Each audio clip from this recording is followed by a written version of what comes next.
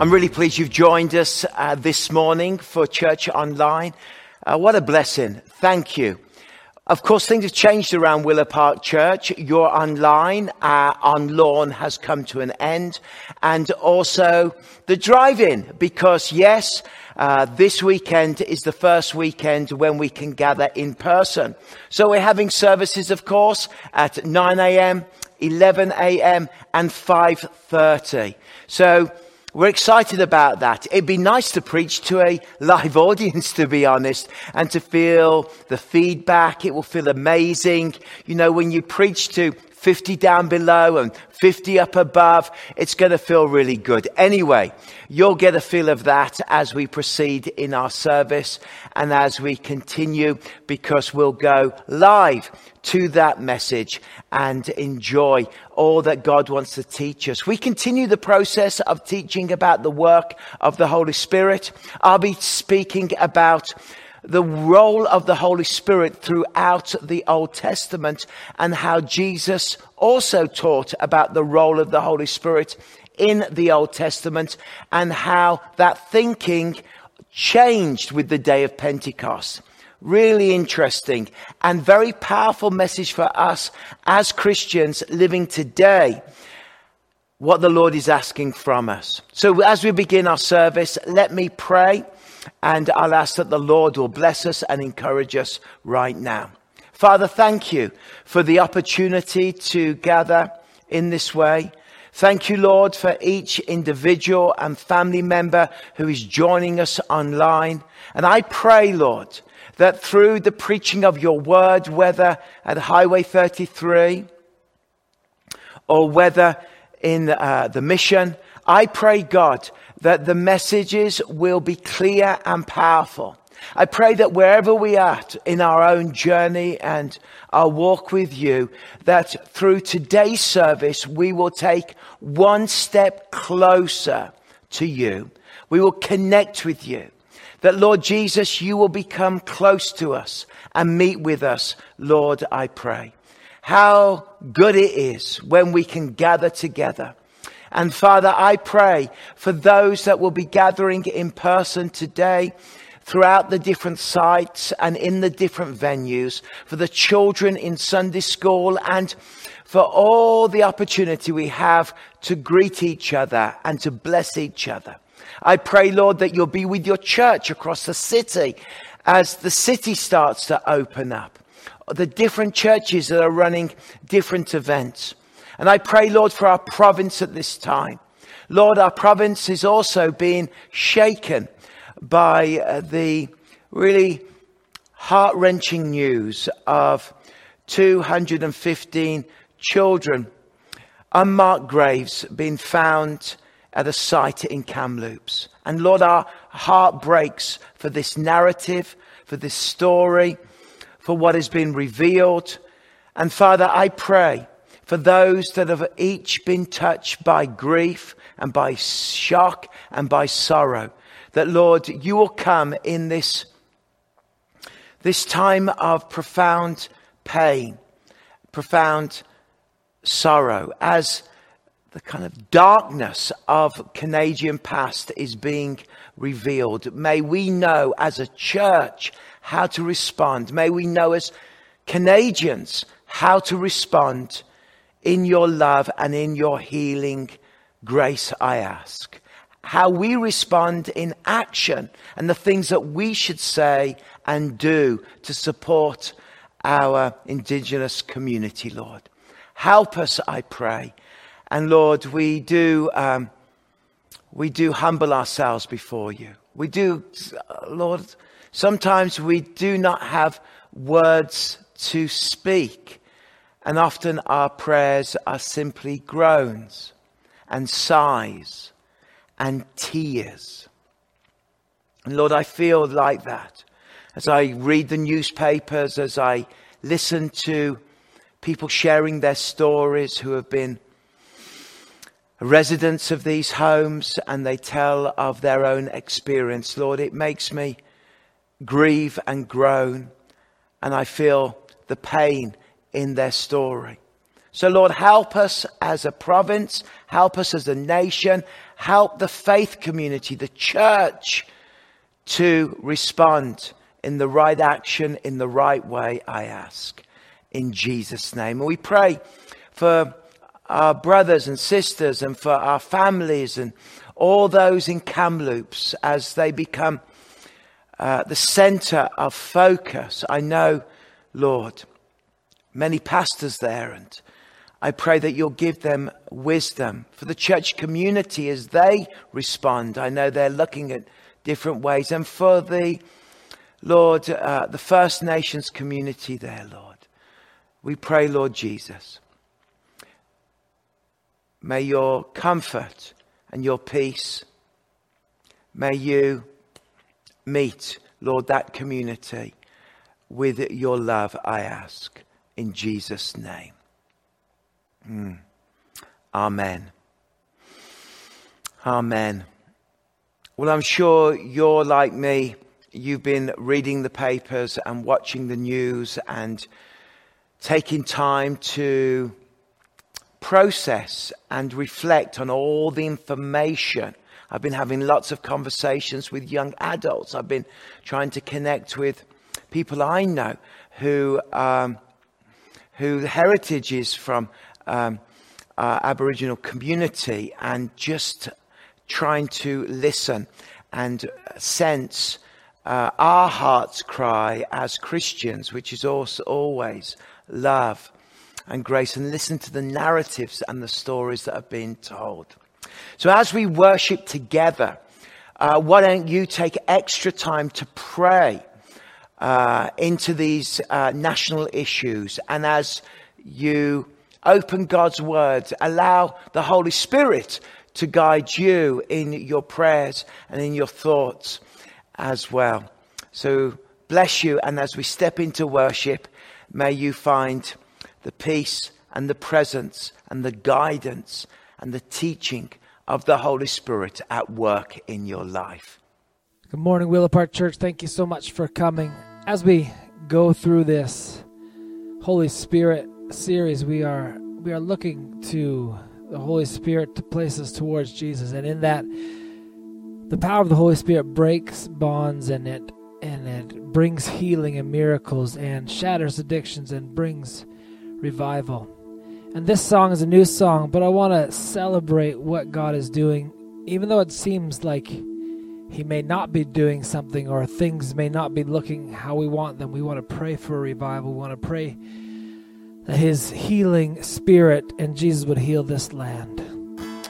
So let's sing together.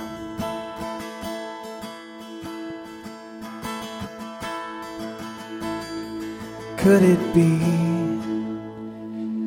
that a move of God is coming? Can you feel all the ground beneath us shaking?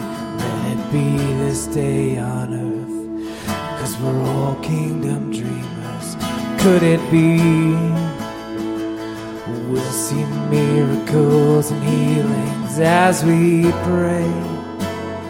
You will shatter all addictions. Let it be this day on earth, 'cause we're all kingdom dreamers. God, let your will be done. Heaven come down. God, let your fire fall. Heaven come down. We sing a kingdom song. Open up the gates so we can see the King is coming.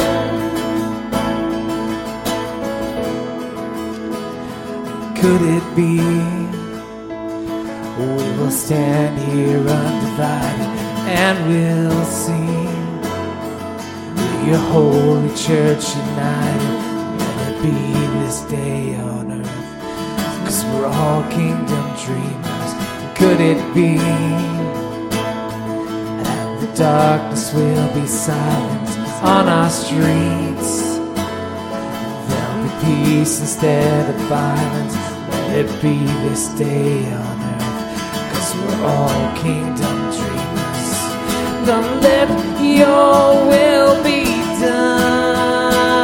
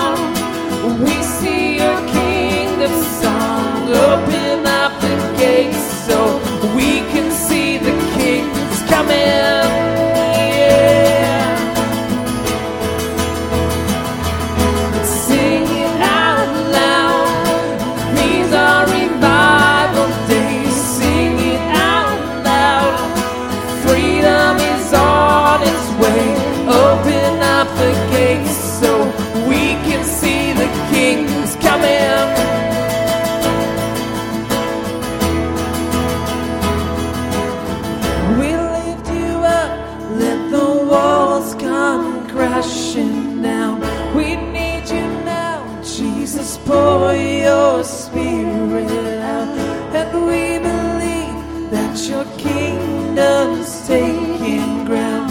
We raise a shout, let revival fill this land. We lift you up, let the walls come crashing down. We need you now, Jesus, pour your spirit out.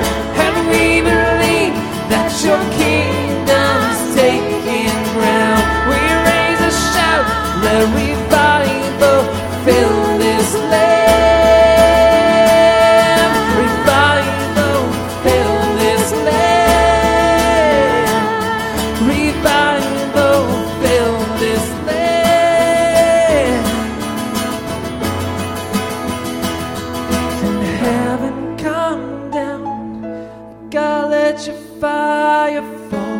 Heaven come down, we see your kingdom song. Open up the gates so we can see the kings coming, yeah. Sing it out loud, these are revival days. Sing it out loud, freedom is on its way. Open up the gates so we can see the kings coming. Heaven come down, heaven come down. God, let your fire fall. Heaven come down, we see your kingdom song. Open up the gates so we can see the kings coming.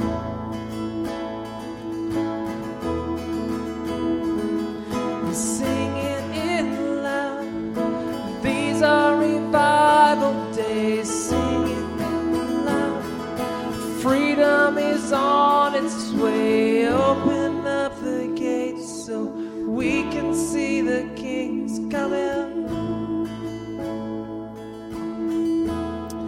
Father, we pray that we would see your kingdom coming. The darkness will be silenced in our streets. There'll be peace from the violence.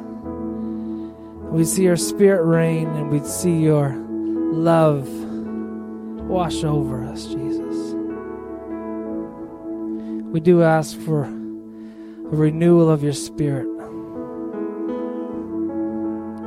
a renewal in our hearts, and a renewal in our minds, and a renewal in our lives, that we would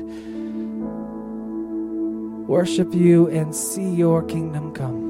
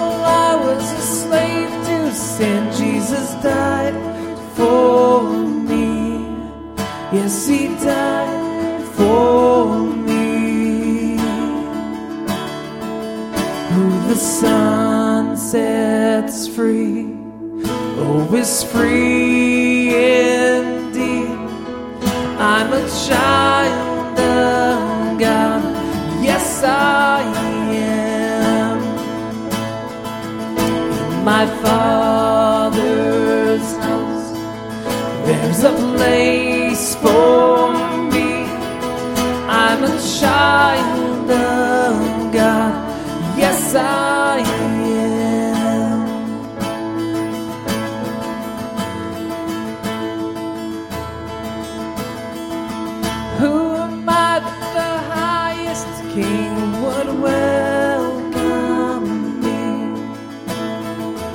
I was lost, but he brought me in. Oh, his love for me. Oh, his love for me. Who the Son sets free, oh, is free indeed. I'm a child of God, yes I am. Free at last he has ransomed me, oh, his grace runs deep. While I was a slave to sin, Jesus died for me. Yes, he died for me. Who the Son sets free, oh, is free indeed. I'm a child of God, yes I am. In my Father's house, there's a place for me. I'm a child of God, yes I am. I am chosen, not forsaken. I am who you say I am. You are for me, not against me. I am who you say I am. I am chosen, not forsaken. I am who you say I am. You are for me, not against me. I am who you say I am. Yes, I am who you say I am. Who the Son sets free, oh, is free indeed. I'm a child of God, yes I am. Who the Son sets free, oh, is free indeed. I'm a child of God, yes I am.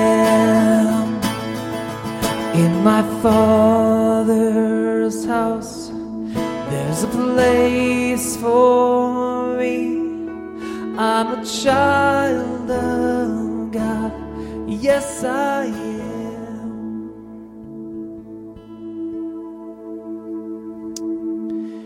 Thank you, Lord, that we are your children. Thank you, Jesus, that we are in your family.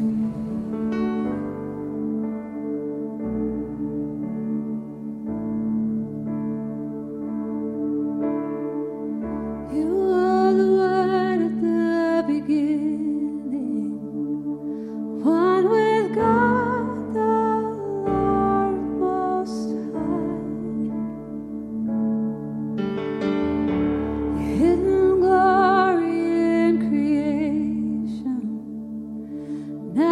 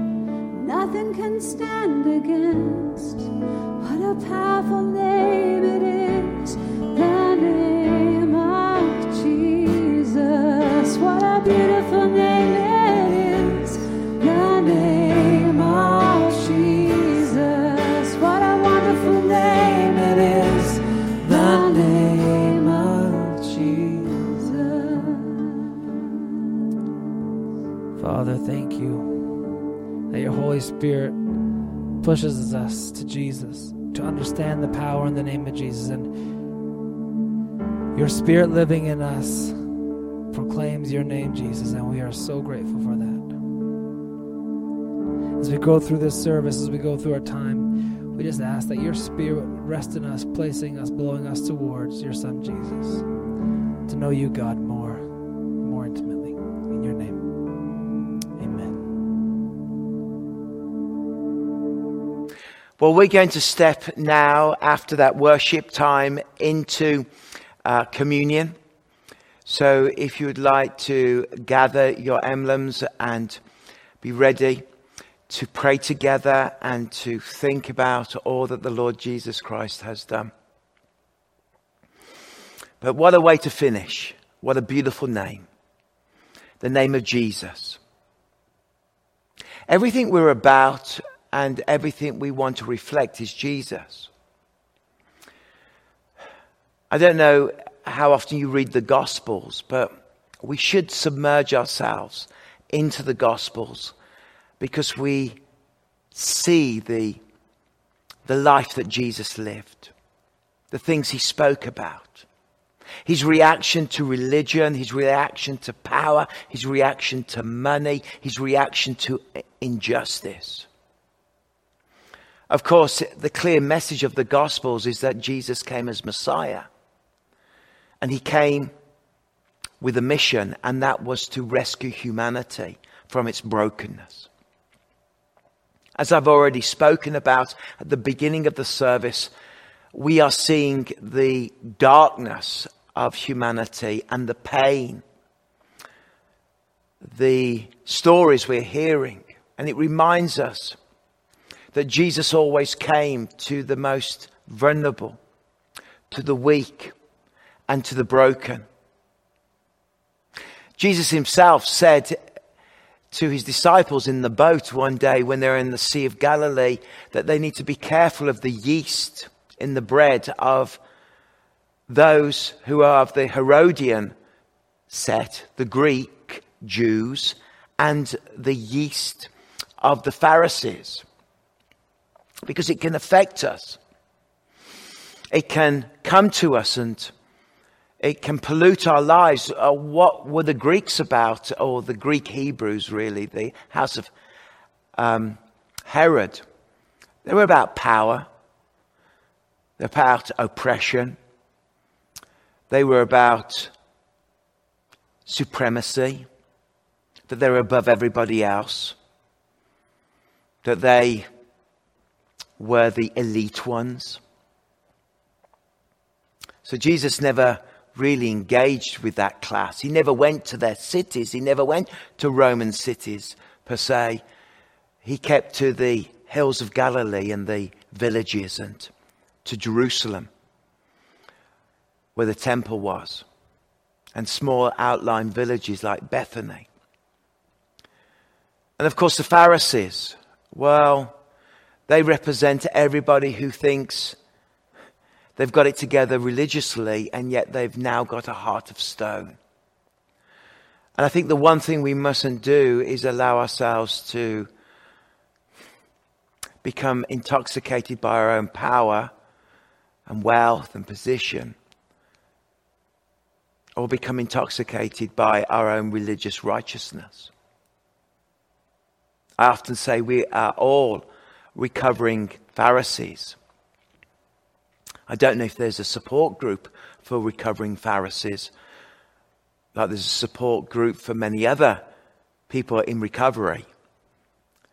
But I think I'd probably need to join a support group for recovering Pharisees at times, because I can too fall into the mistake of being religious and not being led by the beauty of Scripture and the teachings of Jesus and Christ's Spirit within my own life.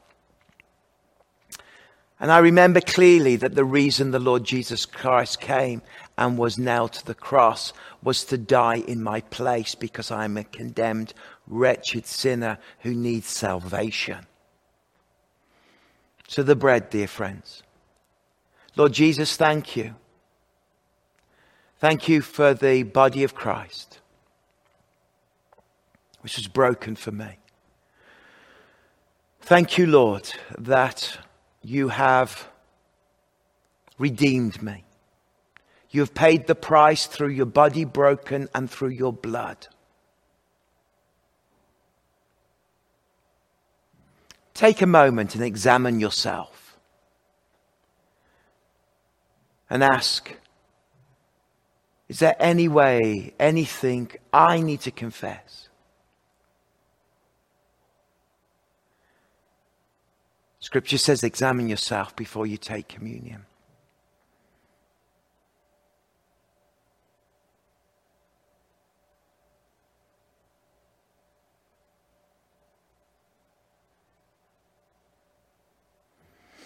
The body of Christ broken for you, eat it in remembrance of him.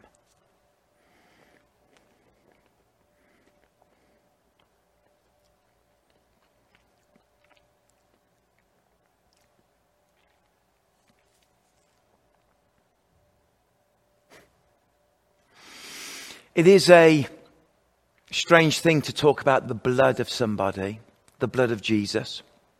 It was a strange language for me to learn when I first became a Christian in my mid-teens. I had to have it explained. I had to understand it. And I realized very quickly that it was that sacrificial act of God's love. The blood of animals and sacrifices throughout the ages never could atone for the universal problem of sin. It took God himself, who is eternal, to deal with the universal problem of sin by dying in our place and being our substitution. I can only say that message changed the rest of my life. Truly changed me. Nothing but the blood of Jesus can take away our sin. We sing that.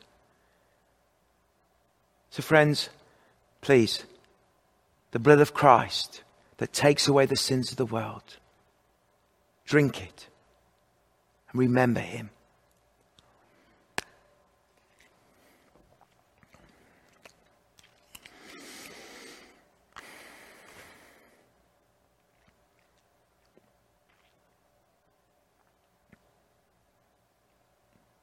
Amen. In the name of God the Father, God the Son, and God the Holy Spirit. Amen. Well, we're going to go over now to the Willow One News and hear all that's going on with Willow Park Church. We're unstoppable. We'll keep moving forward, and we're going to step into the teaching of the Holy Spirit. Enjoy your message and be blessed. Hello, Willow Park Church. My name is Courtney. Whether you're joining us at Church Online or one of our Dwell gatherings, welcome, and here's your family news.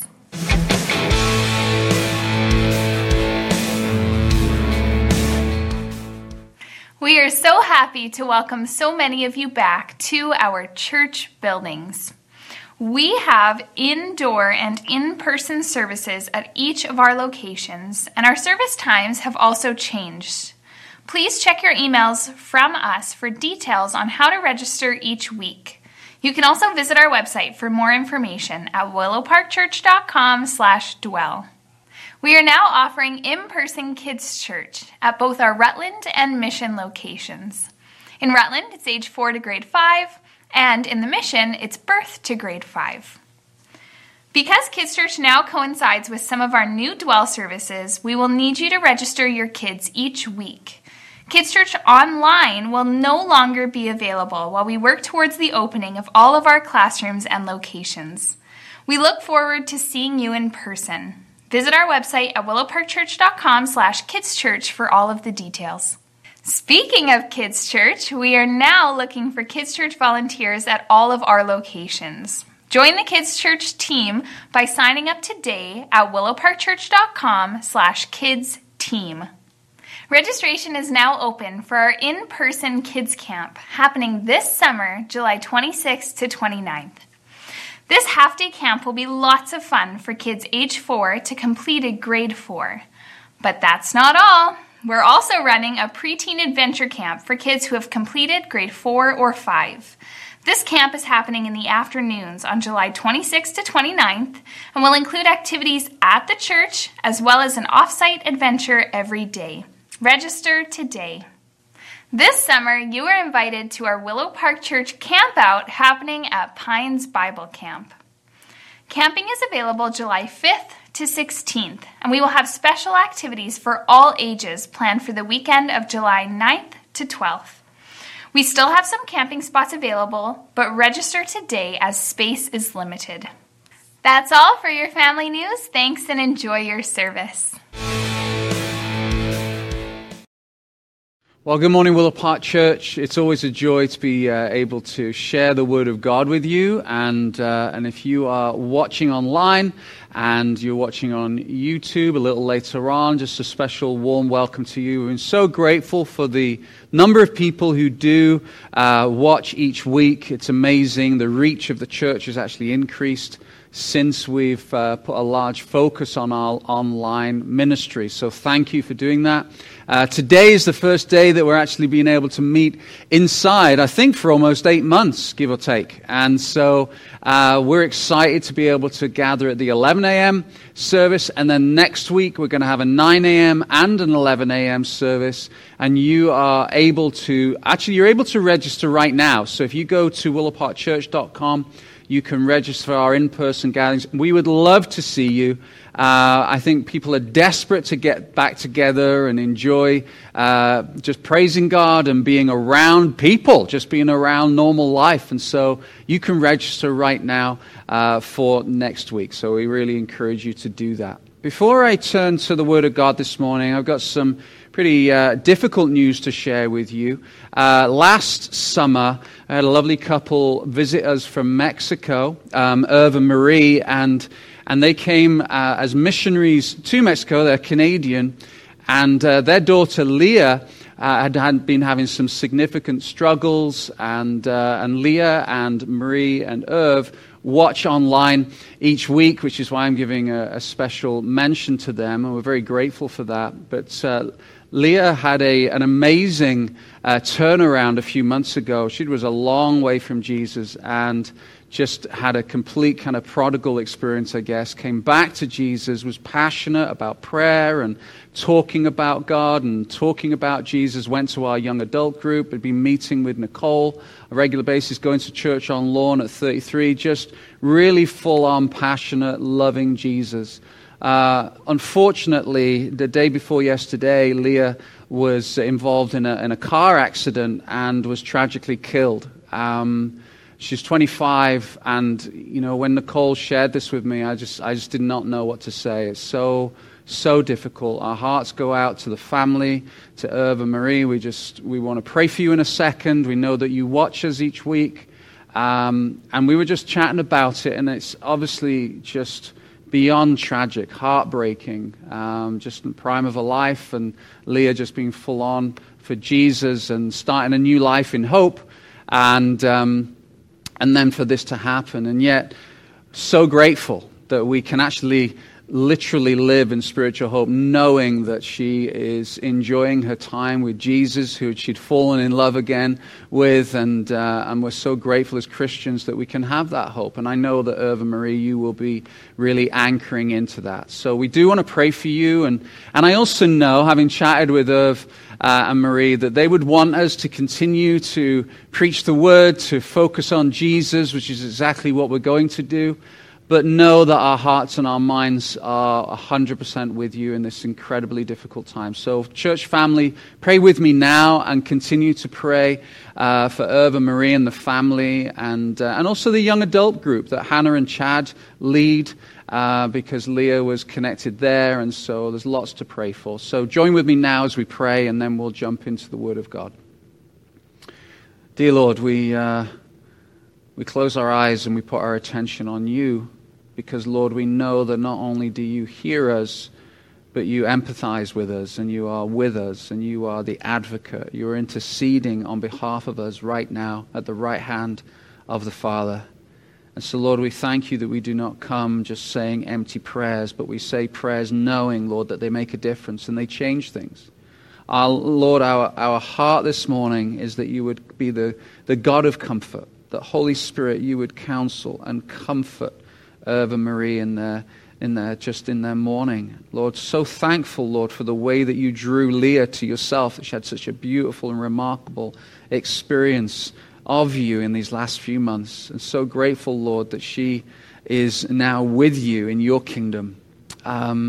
Lord, we do pray in this moment of mourning and pain that there would be a tremendous sense of your presence and your love around that family. And so, God, I know that I stand firmly with this family, knowing, Lord, that the word of God was precious to them.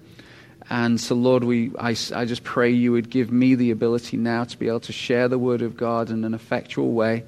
And, Lord, I'm thankful that your word never returns to you void. We ask all these things in the name of Jesus. We love you. Amen. Amen. Amen. So we've been going through a series, I think this is part 6 of the Holy Spirit, called Power Up. And we've been looking at the theology and the practice and the personality of the Holy Spirit. We've had this amazing journey of examining who he is and what he does and how he's part of regeneration and bringing in Genesis moments into our lives of new creation. And these are amazing theology and doctrines that we can read about in the New Testament. And as we continue through this series, we wanted to make sure that it became very practical. So a couple of weeks ago, I shared about being filled with the Spirit, what we believe as a church, and what we believe that the Bible says about being filled with the Spirit on a day-to-day, on a continual basis. And that was really encouraging. And thank you for so many of you for reaching out and just encouraging me in that. That was such a blessing. And last week, Pastor Jeremy was speaking through some of the fruit of the Spirit and the outworking of the Spirit. So this week, we're very much talking about the Holy Spirit, but we're going to be looking at how the Holy Spirit changes us. So the word that we would use for us as we become more and more like Jesus, which is ultimately our goal and our aim and God's goal and aim for us, is called sanctification. And I like to remind us of these important words because often they get lost as we move through our new culture and our generation, that these theological words are so powerful and so important. So how does the Holy Spirit bring sanctification in our lives? How does he bring change? And so we're going to be looking at all sorts of different things, varying subjects, everything from looking at our society's need for instant gratification, all the way through. We're even going to be mentioning acorns and eels. So it's going to be an eclectic sermon, but my hope and my prayer is that Jesus will be made known and that the Holy Spirit will be someone that you will look to and seek out on a daily basis, because you'll be encouraged by the amount of change that is possible by having a relationship with the Holy Spirit and with Jesus. So we all have, I think, if we were to write down, if we were to spend some time journaling, I think we would all write down a list of shoulds. The things that we know we should be. We know that we as Christians should be more like Jesus. We know we should be more prayerful. We should be encouragers. We should be maybe less angry or less frustrated. We should be more content with our life, that we should be less annoyed. We shouldn't be coveting other people's wealth or possessions. This long list of shoulds, and they're very real for us. They create a tension inside. And in Romans 7, Paul really speaks about this. He says, I know the way that I should be, and I'm not able to do it, and there's this tension. We also have a list of shoulds in the type of people we want to be, the type of parent we should be, or spouse that we want to be, or friend, or church member, or whatever it might be. And for myself, I'm constantly in the tension of knowing or feeling like I should be a better pastor, that pastoring is one of those callings, and we all are called to different things, different ministries. My ministry includes pastoring this church at the South, and I'm constantly feeling I should be doing a better job, whatever that looks like. And so it can actually create some tension in our lives at best, and at worst it can actually result in us resenting our lives because we're not actually who we think we should be. That we resent what we've become, or we resent other people who seem to be being better at what we feel we should be better at. And so this resentment can build, and this creates a pretty miserable place to be, that we know where we ought to be because God in His grace has given us a sense of something better, and yet we feel powerless in how to get there. So what we do is we tend to look at other things in our lives, other more controllable things, to try and bring relief to this tension, whatever that tension might be, whatever that should might be. But I want to just spend a few minutes just looking at why we feel this tension. Why do we resonate in Romans 7 with what Paul says, is that I know the way that I ought to live and I'm not able to live. And why is it we feel this way? How is it? And I want to encourage you and also challenge you a little bit in the first part of the message as we move then towards how do we relieve some of this tension? How do we find hope? Because as we read the scripture, and in particular one passage that I want to center on this morning, there's two ways that we can go. Some scriptures, if we read them or reflect on them in an inappropriate way, or we act upon them in an appropriate way, can actually crush us. And this passage is one of those passages. If we don't read it in its context, can actually create a lot of shame and guilt, and it can crush us. But actually, what this passage is incredibly hope-filled. Let me read it to you. You can find it in 2 Peter in chapter 1 in verses 5 through to 8. It says this: "For this very reason, make every effort to add to your faith goodness." Okay, so now we're going to get a list of the shoulds. This is how we should be as Christians. This is how we should be even as human beings. Whether you maybe don't kind of see yourself as a Christian right now, you're just listening in. Well, this is still a list that is really relevant. I think that everybody would say we need more of what Peter is about to list for us. So add to your faith goodness, and to goodness knowledge, to knowledge self-control, to self-control perseverance, to perseverance godliness, to godliness mutual affection, and to mutual affection love. For if you possess these qualities in increasing measure, they will keep you from being ineffective and unproductive in the knowledge of your Lord Jesus Christ. So this passage, if we look at this as a list of things just to do, it can crush us. Because let's be honest, it's not every day that we're full of perseverance. We're not always affectionate or loving to our brothers and sisters or our friends. We're not always showing love. We're not always good. We're not always showing self-control. And so this passage can be crushing if we make it terminate on our own ability to actually be able to see changes in these aspects of our lives. But actually, if you look at the first few verses, it says this: for this very reason. For this very reason. So what is it that Peter's referring to? This is where the hope floods in, because look in verses 3 through to 5. His divine power, whose divine power? This is God's divine power, has granted to us all things that pertain to life and godliness, through the knowledge of Him who has called us to His own glory and excellence, by which He has granted to us His precious and very great promises, so that through them you may become partakers of the divine nature, having escaped from the corruption that is in the world because of sinful desire. Now, I read that through really quickly. Can I encourage you to take this passage this week in your own time and read through it slowly and start piecing some of the sentences together? What Peter is telling us is that God has given us all things that pertain to life and godliness, and then later on that we may be partakers of the divine nature. And then let's go back to that previous passage, for this reason. So because you have the divine nature, because you are partakers through Jesus Christ, you can experience these things in your life. That's good news. So it takes the crushing element off this verse and actually injects this hope and championing sense that you can do this. Now, whether you are doing it is very different from whether or not you can do it. And so that's what we're going to be looking at today, because there's two edges to this verse. First of all, it is very, very encouraging. It's encouraging to know that when you believe in Jesus, you become partakers of the divine nature. Now, we can read over that really quickly without kind of just taking a moment to understand the enormity of Peter's statements. That he has given us all things that pertain to life and godliness. And that when we believe in Jesus, and Jesus is Lord of our lives, then we become partakers of his divine nature. So let me explain this a little bit in a way that hopefully makes it land for you. When you become a Christian, your DNA, if you like, changes. Your nature is what Scripture refers to it.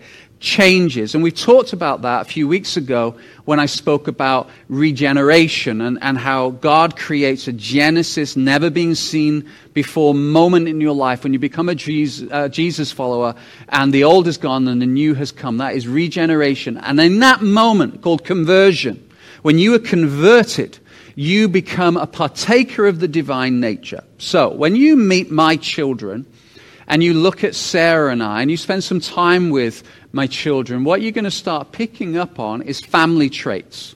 You're going to pick up on the fact that they have been given their family's genetic material. Some from Sarah's side, some from my side. And even you can actually, if you look at Zoe, I can see my mum in Zoe.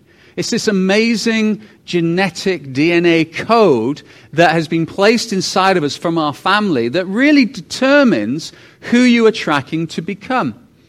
A silly example of this is that I've noticed that Luke and Jack tend to even have the same little mannerisms of me. Now, you might say, well, that's because they're around me a lot and there's an environmental cause, and that would be fair. But there are other things that are really interesting of what they look like and how they act and their personality. Zoe has a very similar character and personality to me. I just get her, and we have the same sense of humor that can get us both in trouble. I just understand where Zoe's coming from immediately. And then Luke, you spend time, and Sarah would say, well, I see some of my, as in Sarah's side of the family, one of her uncle's character and nature. You can see that in Luke. It's amazing how this DNA genetic code actually determines who we're going to be. And so this same principle is the same when it comes to when you were converted. So stay with me. Remember, the question we're asking is, why do we feel tension in the gap of what we know we should be and what we actually are? Why do we feel this tension? It's because we actually, when you become a Christian, the DNA of God is placed in you, and the rest of that, your life, is the outworking of that DNA. So when Peter says, I'm going to get this right in a minute. When Peter says, his divine life has granted to us all things that pertain to life, that's great news. You have been given, if you are a Jesus follower, you have been given a divine nature where now you are tracking in a different way towards becoming more like Jesus. And so what Peter is actually saying here in kind of a more modern language would be this: what more do you need? You already have everything you need to live exactly the way that you know you should. You have everything you need. This is really encouraging. So when we pray for more of love and joy and peace and patience, and we have that inside of us. We have the ability. We have that divine nature. And that's where the tension is created, because when we don't live out our genetic coding, our divine coding, when we don't live that out, that's where we start feeling uncomfortable. So in very practical terms, when you stray away from Jesus, when you stray away, when you drift away, we would call it backsliding. When you backslide, or you're not living in a way that is in alignment with God's best for you, if you're a Christian, there is a massive tension. It's miserable. You are a miserable sinner. You might be partaking regularly in habitual sin, and it is miserable because you know there's a better way. That's because the Spirit of God that lives in you is kind of rubbing against, bashing against the habit or the sin that is inside of you. That's where there's that tension from. So when you feel like that I should be, you feel that tension because encouragingly you have the DNA of God in you. Parents, if your children are struggling, you just say, oh man, they've just strayed so far. If there's a tension and a struggle in them, be encouraged. Because if that tension and struggle is there, it is a sign that the Spirit of God has changed them and they are being miserable sinners. Be encouraged by that. It's wonderful. The second edge of this verse, though, is actually a little hard to hear. Because not only does it give us hope for change, Peter is saying this, you've got no excuse. You've got no excuse. So all those excuses that we build up as to why we are not the type of person we should be, they're no excuses. Well, if this was different, or that was different, or if this person was different, or if my life was different, or if the place I lived was different, or my program was different, or my school was different, or my class was different, my group of friends was different. The list goes on and on and on and on and on. And what Peter is saying, that when you have the divine nature, you are without excuse when it comes to those areas of your life where there is tension. So it's great news, but there's tension. What more do you need? You've been given everything you need to live a life of godliness. So there is no excuse. It also means there's no wound too deep, no sin too ingrained, no brokenness too devastating that is beyond the reach of God being able to change. Because God's best for you is not just so that you might know Jesus or believe in Jesus, but that you might have life in His name, this everyday life. And what many of us do, and many Christians do, is they stop at the first half of this verse. That this is right at the end when John is describing that all these things about Jesus have been written, that you may believe that Jesus is Christ, that you might believe and become a Christian, a Jesus follower, the Son of God. But it doesn't stop there, because by believing that you may have life more abundantly, that you might have a godly life, a life that reflects Jesus, that those shoulds in your life are actually becoming reality in your experience, that freedom is in you, that community impact is in you, that it doesn't matter what your character and personality is like, that you have the ability inside of you, this divine ability to bring change and be changed, that His encouragement is in you. So this verse strips away our excuses while at the same time giving us tremendous hope that you can see change in your life and that you cannot point to reasons why it's not happening, because we have to start with me. Great news, Glenn. Bring the change on. Let's see it happen. And so then I now change gears and I say, change is coming. Change has happened when you become a Christian. Sanctification, this ongoing change, is gradual. And we do not like that word. We do not like it because we live in an impatient culture. We live in a society of now, of the instant gratification. Instant, I want stuff now. We want a touch button access to the change of God. We want voice commands. We can get instant money, instant answers, instant news, instant notifications, instant entertainment, instant gratification, instant success. That is the world we live in. You know, and I don't know about you, but I remember dial-up. I remember many years, maybe about 25 years before internet really became part of the culture that we live in now. I remember that, but I remember the first modems. They were just so slow, so bad. And, you know, the dial-up, and it was this analog signal. It was weird, and it was old, and it was slow. Can you imagine now, parents, if you said, hey, you know what, kids, we're going to go back to the old modems, buckle up. It would just be like brains imploding. Like, how did you live at that speed? Actually, quite well, to be honest. Even before the internet, life was slower. And so technology, I talk about technology a lot because it's so part of our culture, has brought many, many good things. But one of the things that it's brought is it's changing our culture because there's this desire for instant. Because really, everything you want you're going to have instantly. Now, you could argue with me and go, well, yeah, but, some of those elements of life that we really need for human flourishing, you can't have instantly. And I would love that conversation, and I completely agree with you. But let's just start thinking like a teenager or a young adult or even some of the older millennials. By the way, millennials are now 40, 41 years old.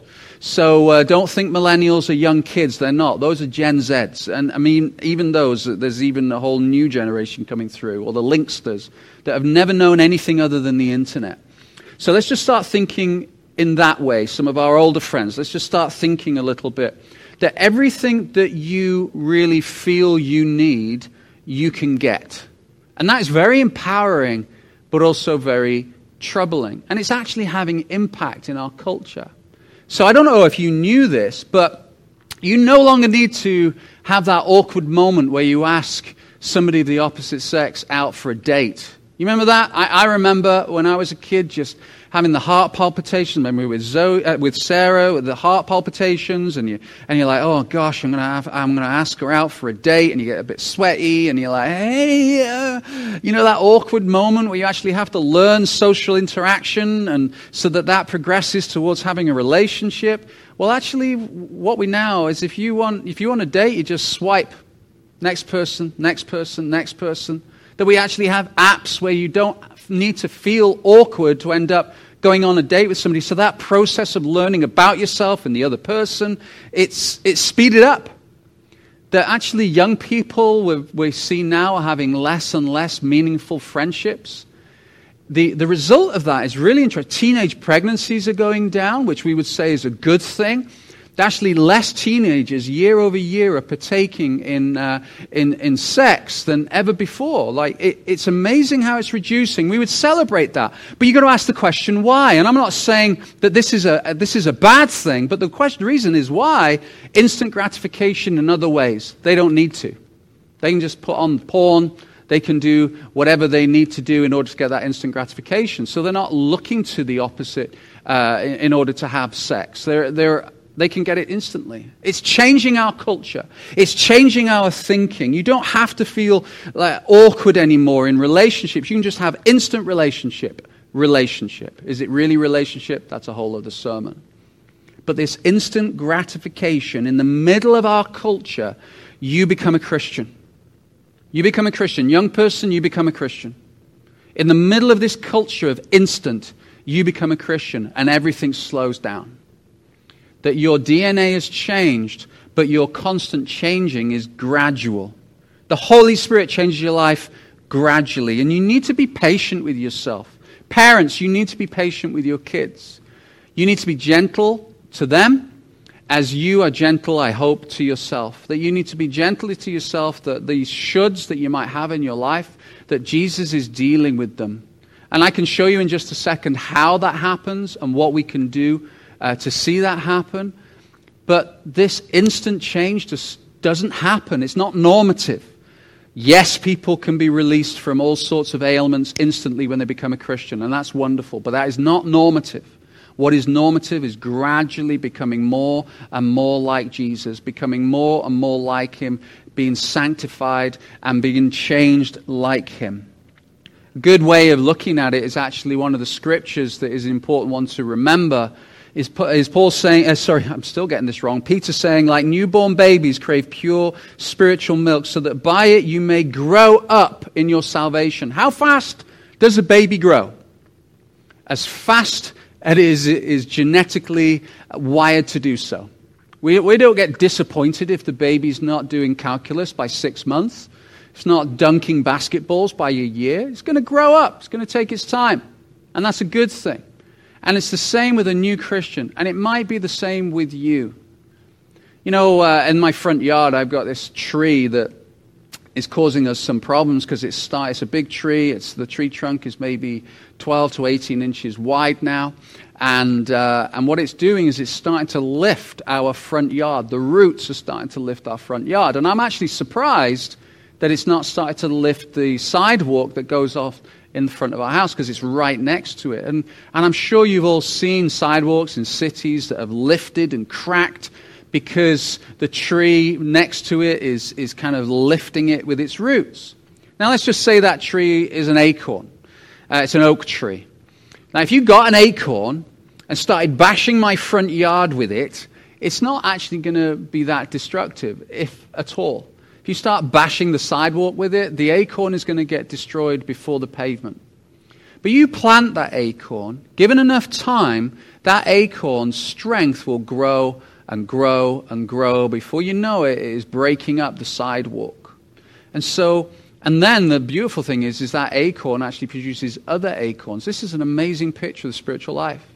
You might be trying to use your Christianity to bash something and break something, to change something, to see something, and you're forcing it and getting discouraged when it doesn't work. And you are bashing the sidewalk with an acorn. But plant that acorn. Plant and let it grow. Let your faith grow. Fuel it. Give it the right environment. Give it the right water. Give it the right food. And it is going to grow. And before you know it, it has impact on the environment that the acorn has been placed in. Your faith is going to have impact in the environment that it's been placed in.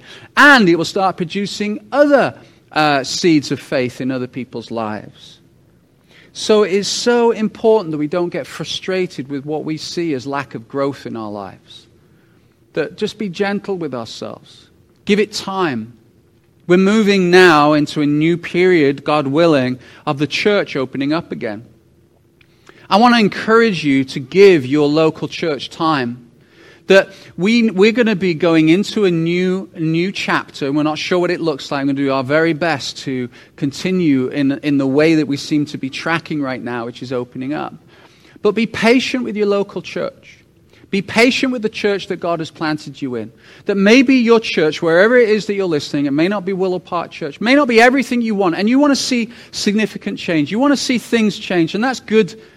Well, first of all, let's not blame and give excuse. Well, if this church did this better, then that would be better. My kids wouldn't be straying if the youth group was better. Let's stop with the excuses and actually say, okay, as a parent, as a church member, I've been given all things that pertain to life and godliness. How can I serve this church? And then give your church time to grow. Give it time. Let's not just skip churches. Let's not just move churches just because everything isn't lined up with our own personal preferences. Just because we'd maybe give it a 3 out of 5 on the stars. Let's stick with your local church. Stick with Willow Park Church. So encouraged by the way that people have done that over the last year. It's amazing. But as we open up, come back. Come back to church. Come back to your local church for reasons that I'm going to share with you right now, because change is not just if it's a gradual change, do we just sit back and let God be God and not make any effort at all? Far, far from it. Look at these scriptures. Therefore, my brothers, this is after Peter saying about how all things pertain to life and godliness. Therefore, my brothers and sisters, make every effort to confirm your calling and election. For if you do these things. And then later on he says in verse 5, for this reason, make every effort.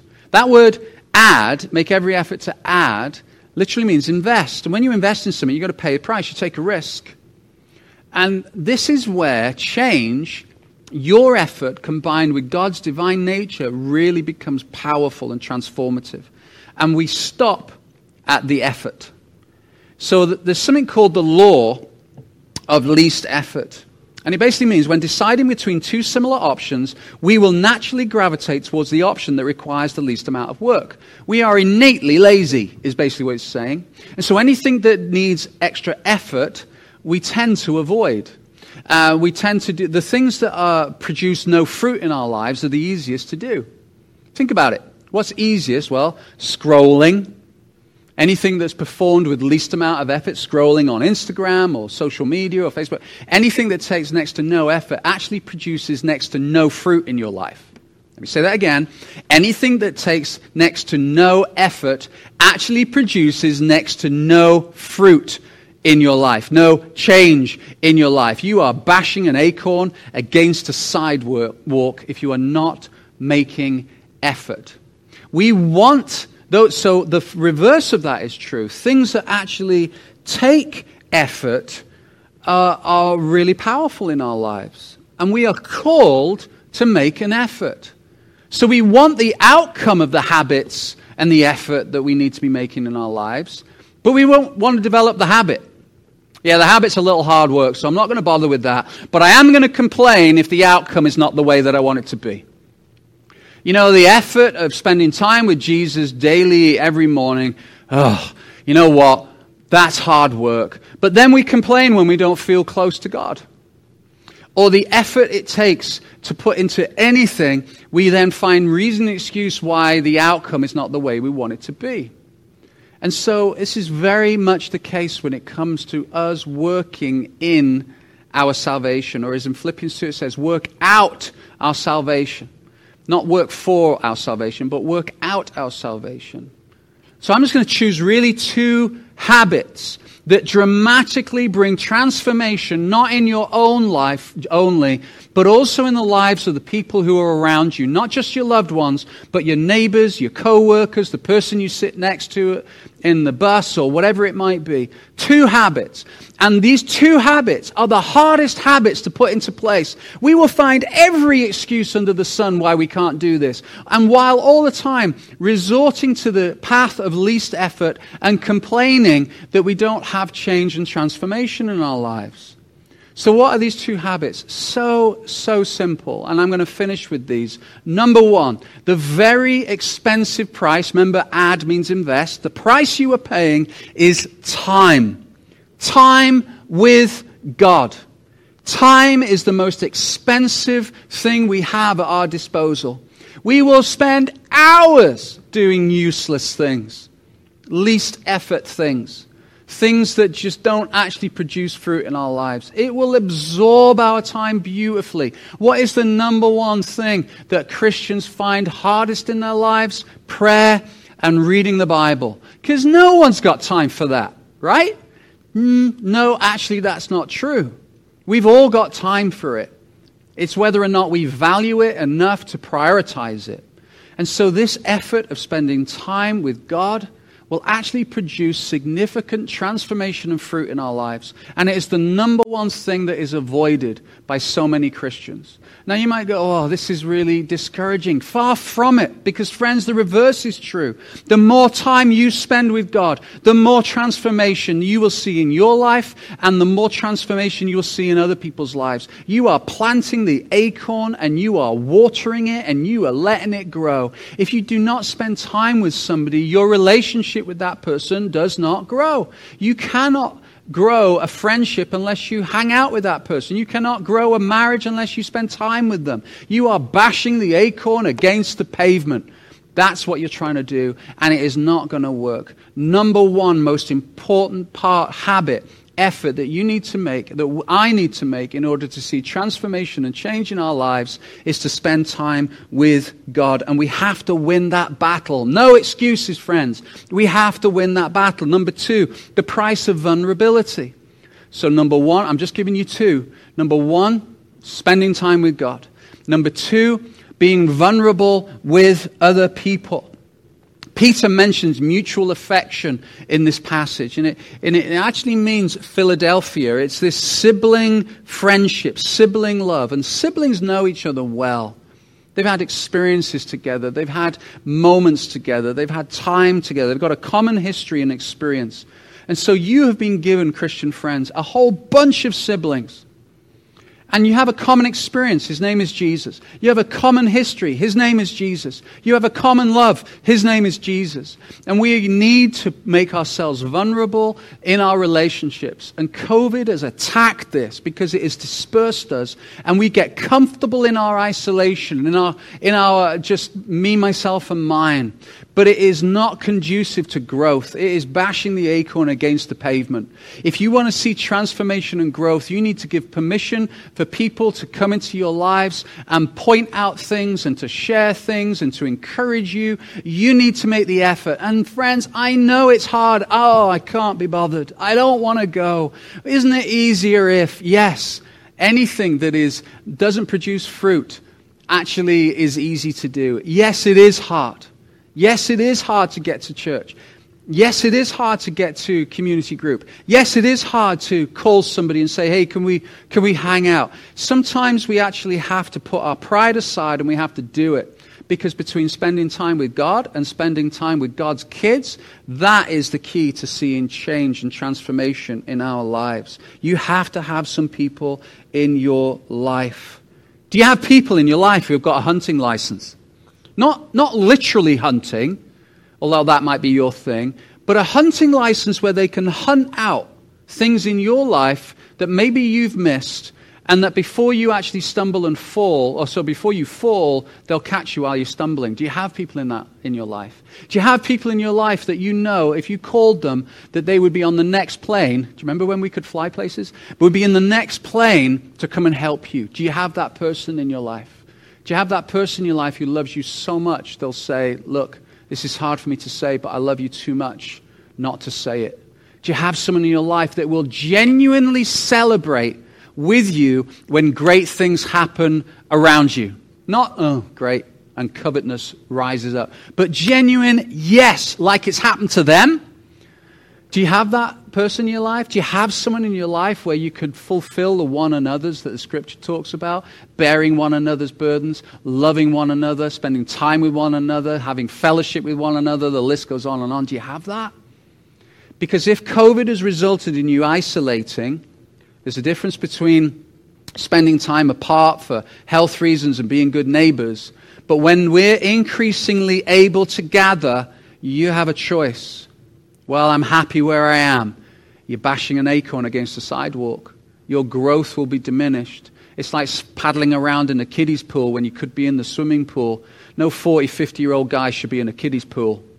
Do you know what I mean? And that is what will result in, because God says in His Scripture, you have to make an effort. So what does that effort look like? In the middle of your list of shoulds, that the Holy Spirit has given you everything you need to pertain to life and godliness. You are partaker of the DNA of God, that you will never be comfortable while you are still stuck in the gap between the should and what you need to be. And yet God says, spend time with me, spend time with one another, look out biblical community, and you will see transformation. Exhort one another daily. This is a beautiful moment that we have as we're opening up our churches and opening up our lives again. That what we could actually see happen in our communities. That you, in your love for God and your transformation, going out and going into your community and seeing impact and change. How does that happen? It starts with me looking to what I need to make an effort in. No excuses. Knowing that I have the ability in Jesus Christ to see change happen in my life, that I put time aside for God and I put time aside for people. Regardless of our age, we all have shoulds. What do those shoulds look like for you? What do those shoulds look like as you get older in life? And what effort are you making added to the ability that God has given you? What are you actually doing? What can we do together? We can see some amazing things happen in this church. We don't know what's happening with the building. Doesn't matter. Because we have a group of people who are connected to one another, who are connected to God, we can still see change in this community, praise Him. So that is the call this morning. Transformational change. That's my prayer for you. And so I'm going to pray for you, and I'm going to pray that God will maybe convict some of those areas that you need to see change happen, but also that you would genuinely look at your life and look at we've talked about doing a habit audit. What is it you're filling your life with that actually results in you drifting away from God? And what efforts are you making to get close to Him? Because He loves you and He cares about you, and you've been given everything through Him and by Him to live an amazing, amazing God-filled, godly life, Peter said. That's my prayer for you this morning. Let's pray. Dear God, I thank you for this passage. I thank you, Lord, that this passage is equally hope-filled as it is challenging. That we are without excuse. You have given us everything we need to be the type of people we know we should be. And that in itself is an amazing promise that you, Jesus, you took my sin and my shame, took the punishment that I truly, truly deserved. And that sin and shame and punishment died. You took that justice and it died with you. But Lord Jesus, I thank you that it did not finish there. That in rising again, you gave me your divine nature, righteousness. I was justified before you. Thank you, Jesus, that every Christian who is listening to my words this morning has been placed on a different trajectory. But God, help us in those moments when we resort to the easy. Help us in those moments, Lord, when we are putting things in our life that ultimately produce no fruit. God, I pray your will be done in this church as it is in heaven. Your will be done in Kelowna as it is in heaven. That, God, there would be powerful change in our lives as we focus our attention upon you. God, I thank you. I thank you, Lord, that you are merciful, you are kind, you are loving, and that, Lord Jesus, you showed so much grace to us. So I pray this week that, God, we would all put time aside on a regular basis to seek your face and to seek out the faces of our brothers and sisters who are in this church. Lord, I pray we would become stronger as we are transformed together. We ask these things in your name, Jesus. We love you. Amen. Amen. So next week, again, you can register right now, 9 and 11. You can come, and we'd love to see you. We have kids' church as well with Courtney, and that's going really well. So you can register right now. We'd love it for you to come and be part of our church community, and that's really, really exciting for us, and we're praying around that. And also just spend time this week, like I said, in those two areas, spending time with God, spending time with one another. And I am grateful to be part of this adventure called Christianity together. I know that we're going to see great things happen in this church. God bless.